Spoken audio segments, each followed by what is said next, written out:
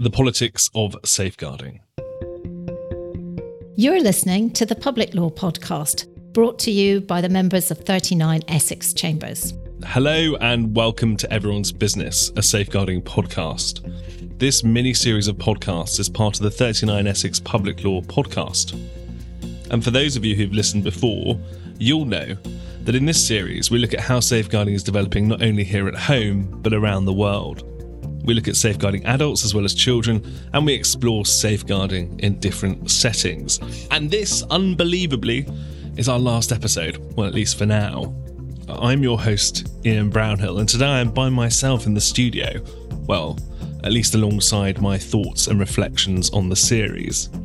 And I hope you'll agree we've had something for everyone. We've often looked at the practicality of safeguarding particular groups in certain scenarios, and together we've talked about how some of the law works in respect of safeguarding, and in fact, in all truth, how some of the law doesn't work in respect of safeguarding. And in most episodes, the concept of building a safeguarding culture has been mentioned. But there's one thing that we've assiduously avoided, and that is politics. Not because there are better podcasts about politics, but because this podcast mini-series was supposed to be about how safeguarding works, how the legal frameworks work, and how it's going to work in the future. But as the series has gone on, and as I've been thinking more and more about what our guests have told us, it's something which I don't think we can avoid, or should avoid talking about. And I decided, before recording this final episode of this mini-series, that I would conduct something of an experiment. And I took the word safeguarding, and I searched on Twitter. Perhaps that was a mistake. Perhaps some of you will say, why did you do it, Ian? But I thought it was worth just having a look to see what was out there in respect of social media. And as you might expect, many of the tweets are following from a recently released episode of Panorama. And I would really encourage you to watch that episode of Panorama if you haven't done so already. And there were two episodes of Panorama recently with a very safeguarding feel to them. One was about the experience of mental health inpatients, and the other was about the experience of people with learning disabilities in accessing NHS physical health services. And what you see in those series of tweets and those discussions online is people talking about practical safeguarding issues, about what it means to be physically restrained, about what it means to be within an inpatient setting rather than in the community.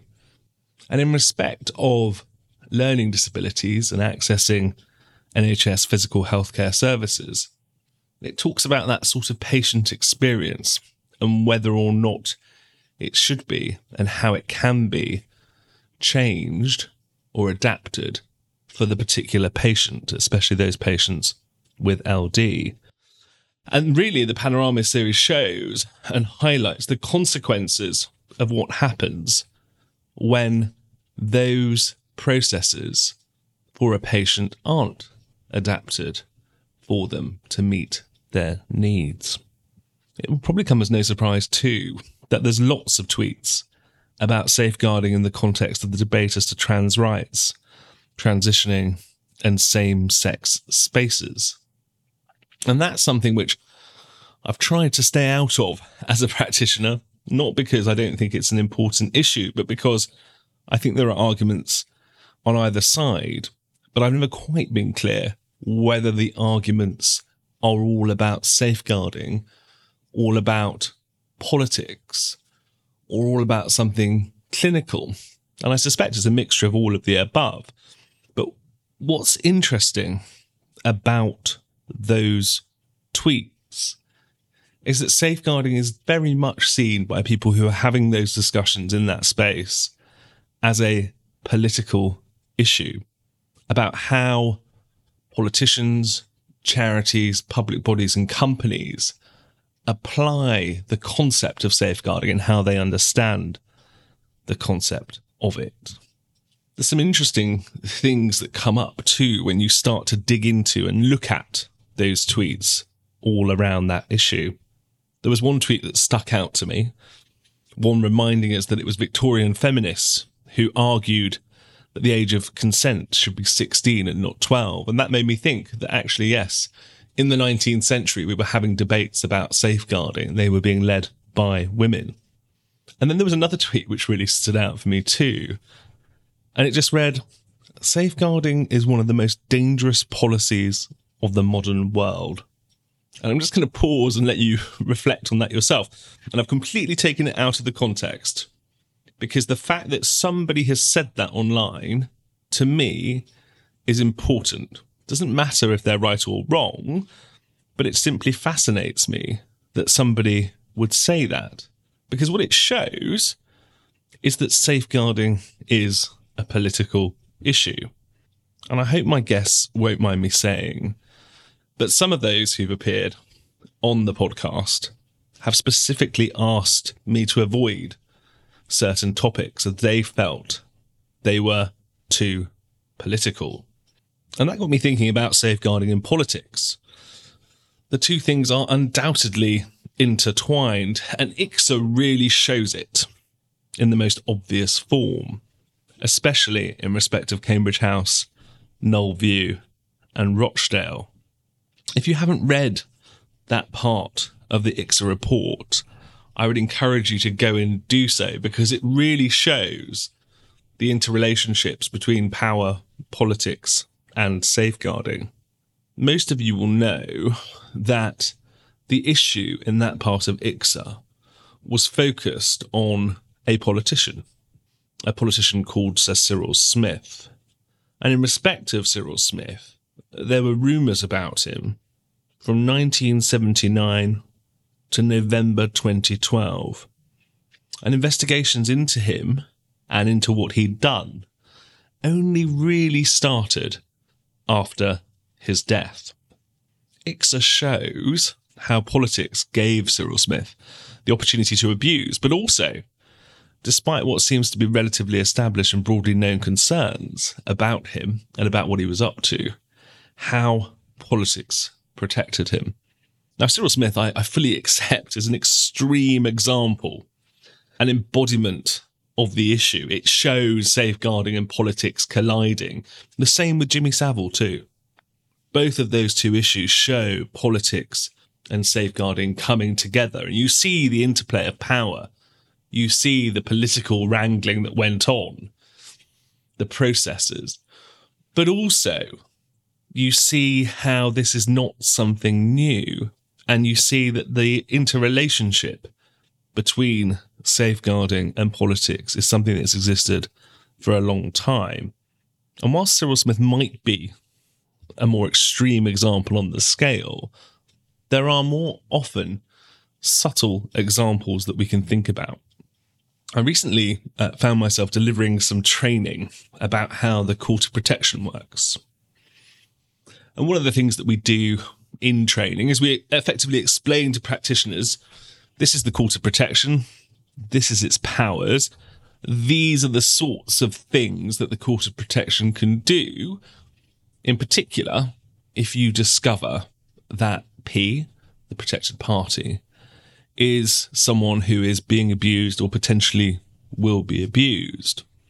And one of the things that we were discussing during the training was what happened where local authorities discovered that an attorney or a financial deputy was financially abusing the person they were supposed to assist.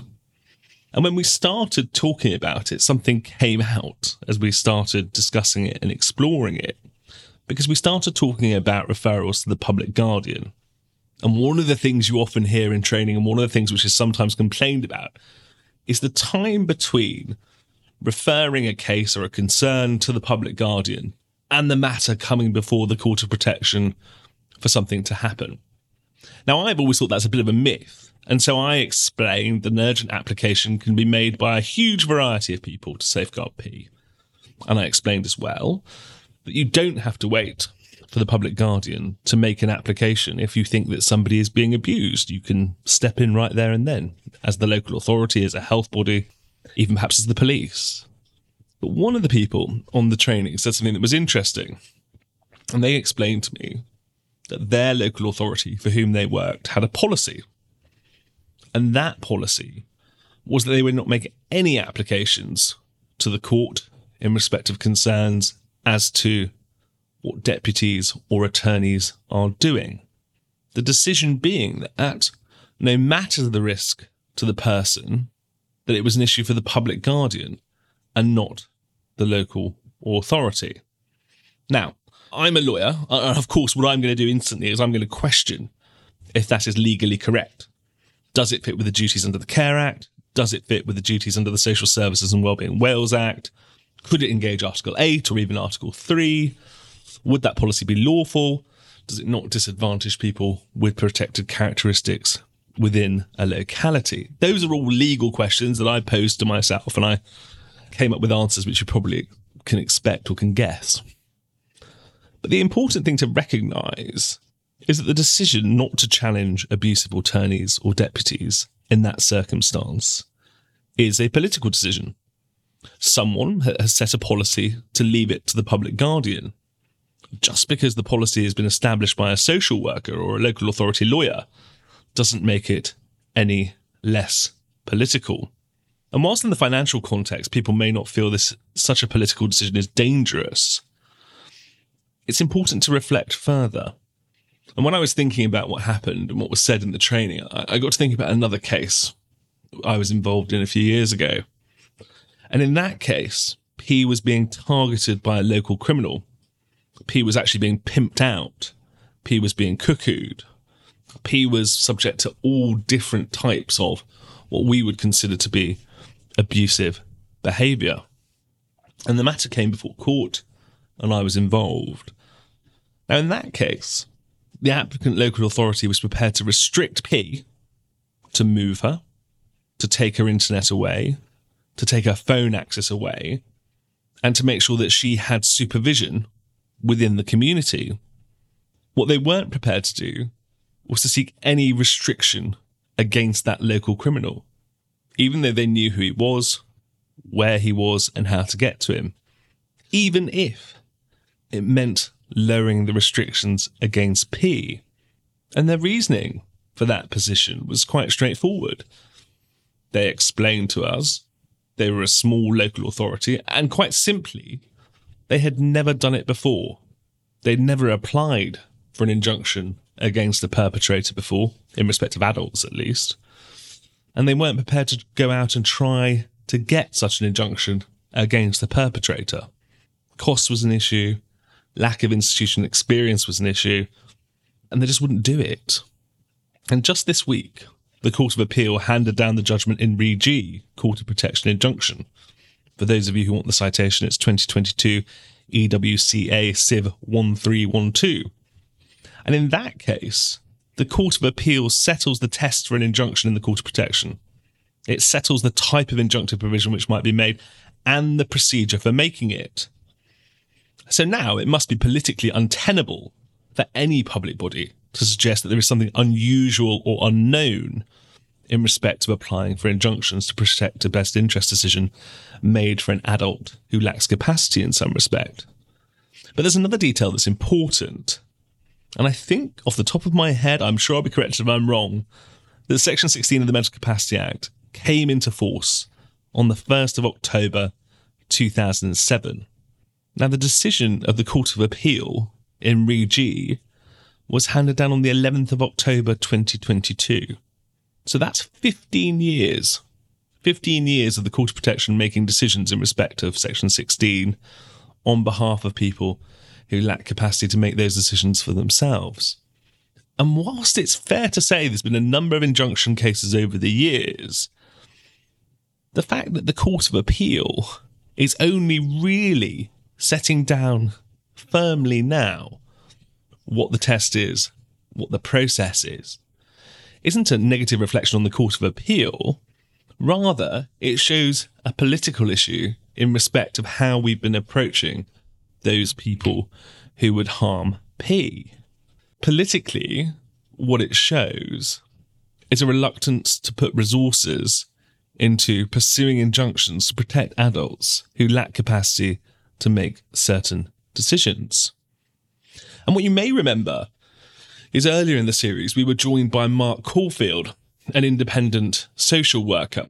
And during our discussions, one of the things that we talked about was the use of the inherent jurisdiction of the High Court. And we talked about the powers, we talked about how they were used. And one of the things that was really interesting when we discussed with Mark was the lack of awareness of those powers under the inherent jurisdiction. And also, really importantly, how a social worker might only bring one such case in their entire career. He also, very candidly, couldn't remember what, if any, professional development or training he had had in respect to the inherent jurisdiction.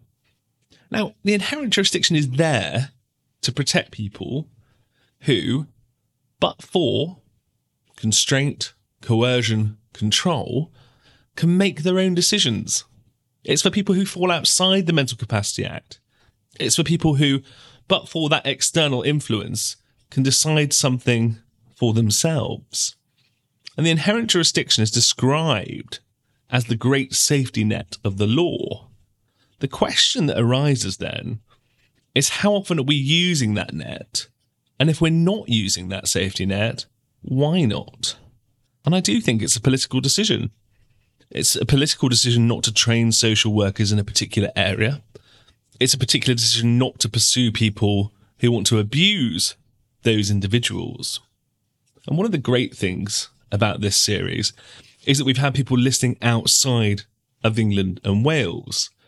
And you might be one of our listeners from Ireland. And Ireland really is very interesting in respect of safeguarding. On the 19th of November 2021, Ireland had its first Adult Safeguarding Day. And RTE did a really big piece of work in respect of it. Lots of journalists involved, lots of resources, lots of camera time, lots of column inches. And RTE went out and spoke to people who were involved in the process of trying to establish a system for safeguarding adults in Ireland. And some of the things they got back, some of the quotes they have are really quite stark. Dr. Sarah Donnelly is a professor of social worker in UCD, and she said, "Until legislation is progressed, we will continue to fail to protect and uphold the human rights of adults who are vulnerable to harm." And in Ireland, there was a real recognition and a real discussion and a real debate that adults who were vulnerable to harm in Ireland were not getting the same level of legislative protection that was afforded to children. So the Law Reform Commission in Ireland started looking at the framework for safeguarding adults in Ireland. And there have been debates about those issues in both houses of the Irish Parliament. And during those debates, the abuse of particular vulnerable adults has been raised. People have discussed experiences of their constituents, things that have appeared in the Irish media. Now, for us in England and Wales, looking over the Irish Sea, we might think, wow, it's quite surprising that there's a difference that's so palpable there, that those discussions are still being had. But then you'll remember that actually we had Professor Rosa Friedman on, and she reminded us that we're not working towards a set of international standards for safeguarding children and adults. And she explained that essentially in all of this, the reason why we don't have a core set, if you like, an international convention for safeguarding, which according to Rosa would never happen, is because the political will to agree a set of common standards is simply not there. And then you'll remember me speaking to Dominic Opolinski from Hunters LLP. And Dominic works all over the world in respect of safeguarding. He works in Africa, in Asia, as well as here. And he reminded us that the important thing is not to impose our standards in respect of safeguarding on other countries, and the politics that happens and arises in respect of operating safeguarding systems when they're developing in different parts of the world. And if you think about it, the decision to operate a unique system in respect of safeguarding is essentially a political one. We want, as a country, our own system to fit the context in which we're working. And that's perfectly understandable. Each country has its own different challenges. But what I never quite understand is why you wouldn't want to look at trends in respect of risk which have occurred in nearby neighbours, or what has worked in a particular system nearby, or what hasn't. And now really interesting is the Isle of Man. And the Isle of Man seems to buck that trend.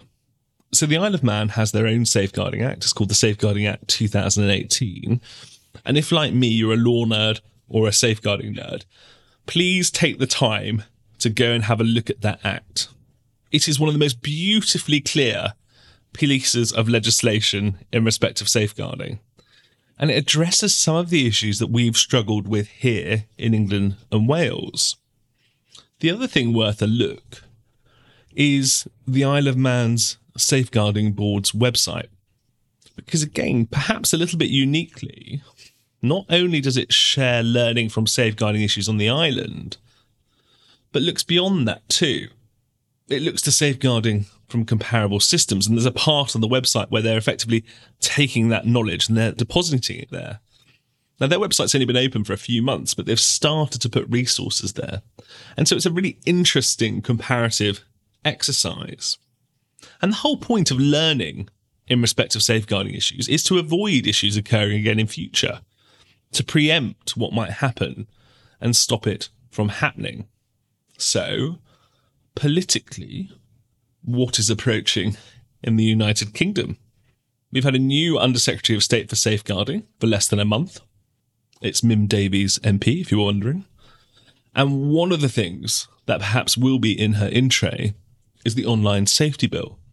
We know it's high on the agenda for Michelle Donnellan, the Culture Secretary, because the Molly Russell case has put it in the media and political spotlight. If you don't know about Molly, it's worth looking into it.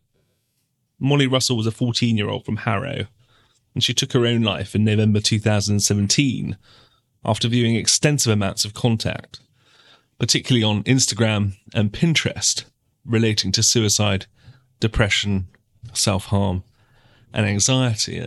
And just last month, the inquest into Molly's death was concluded. And in respect of that inquest, the coroner found that social media contributed to her death. And it stated on the record of inquest that she died from an act of self-harm while suffering from depression and the negative effects of online content. Molly's father has been on the news recently, and he said that further delays in implementing the online safety bill will endanger young people, just as they endangered his daughter. But the political issue is not in respect of the having a bill, it's rather the contents of it. And that was paused in July of this year, and it has to undergo further revisions because there are concerns as to the protection of free speech online. But Mr. Russell, Molly's father, was clear, and he told The Guardian, if we wait around and chase perfection, we're endangering young people in particular who are exposed to harmful content. So there's a real political hot potato here in respect of protecting the freedom of speech of those people using online forums, but also promoting the welfare of children, and I have absolutely no doubt vulnerable adults too.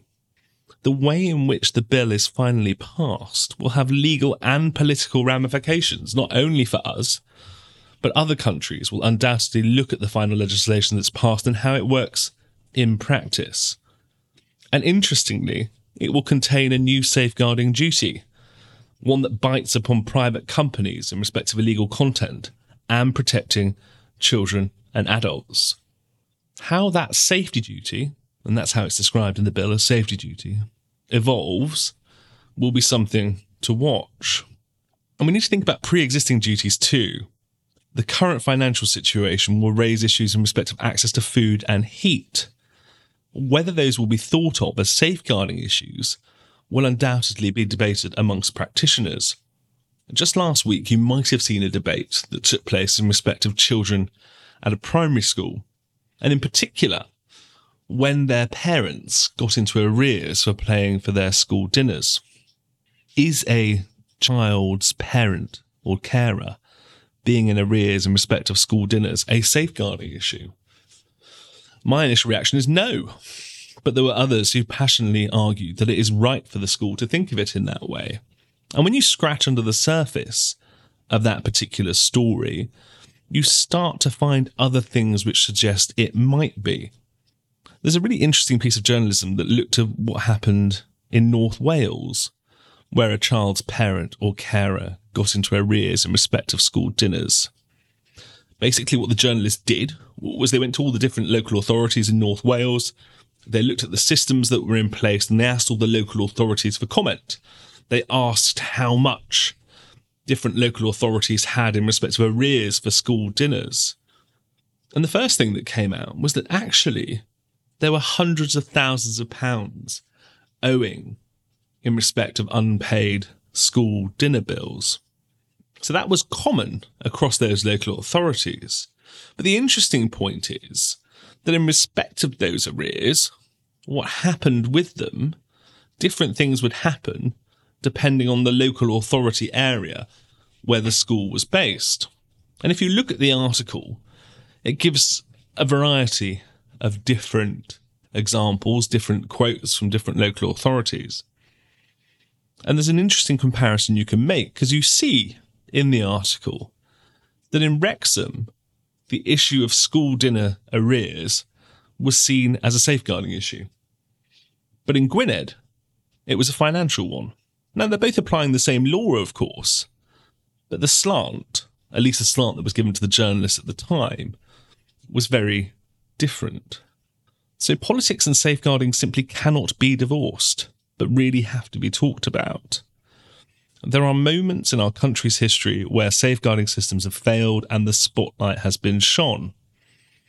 And in my own mind, thinking back, just as I was starting out at the bar, one of the things that was very much in the spotlight was the death of baby Peter Connolly. Child protection was being discussed in the news, it was being discussed in Parliament, and it was being reconfigured. And then when in May 2010, the Conservative and Liberal Democrat coalition came, we saw a whole new approach to how we went about looking into issues of child protection and child welfare more generally. Neil Parton calls it an authoritarian neoliberal approach. And clearly, those words are all embodied with political meaning. So in this series, we've undoubtedly shied away from talking about politics and safeguarding. I'm a lawyer. Many of our guests have been from a legal or social work background, and their professional lives are not about arguing for changes in the legal framework or the policy framework or the practice framework. They're about the application of it. But as my concluding thought for this mini-series, I ask this: do we as practitioners need to be at the political table when the law and policy is being changed? Do we need to be there to give examples as to how things work on the ground or how they might work on the ground? I have absolutely no doubt that if politicians heard some of my war stories about abuse, especially systemic abuse, of vulnerable adults, I think they'd be surprised. I'm not sure they always hear it, certainly not from a safeguarding perspective in any event. Undoubtedly, we must get involved in those discussions, talking like we have in respect of this series. Sharing our experiences and thoughts is so important. It's been an absolute pleasure to have you as my listener. Thanks very much to David Bain, our producer, Beth Williams from 39, who helped pull this mini-series together. And who knows, perhaps we'll be back in 2023. If you want to know more about us, visit 39essex.com. And if you want to connect on socials, then you can add me at Council Tweets. You can add the podcast at safe_cast. And you can connect with the public law team at 39 Public Law. The 39 Public Law podcast moves on to another important topic now: judicial review. But I hope we'll be back sometime in the future for more episodes of Everyone's Business, a safeguarding podcast, available where you download your podcasts. Thanks for listening. Find our other podcasts and resources over at 39essex.com.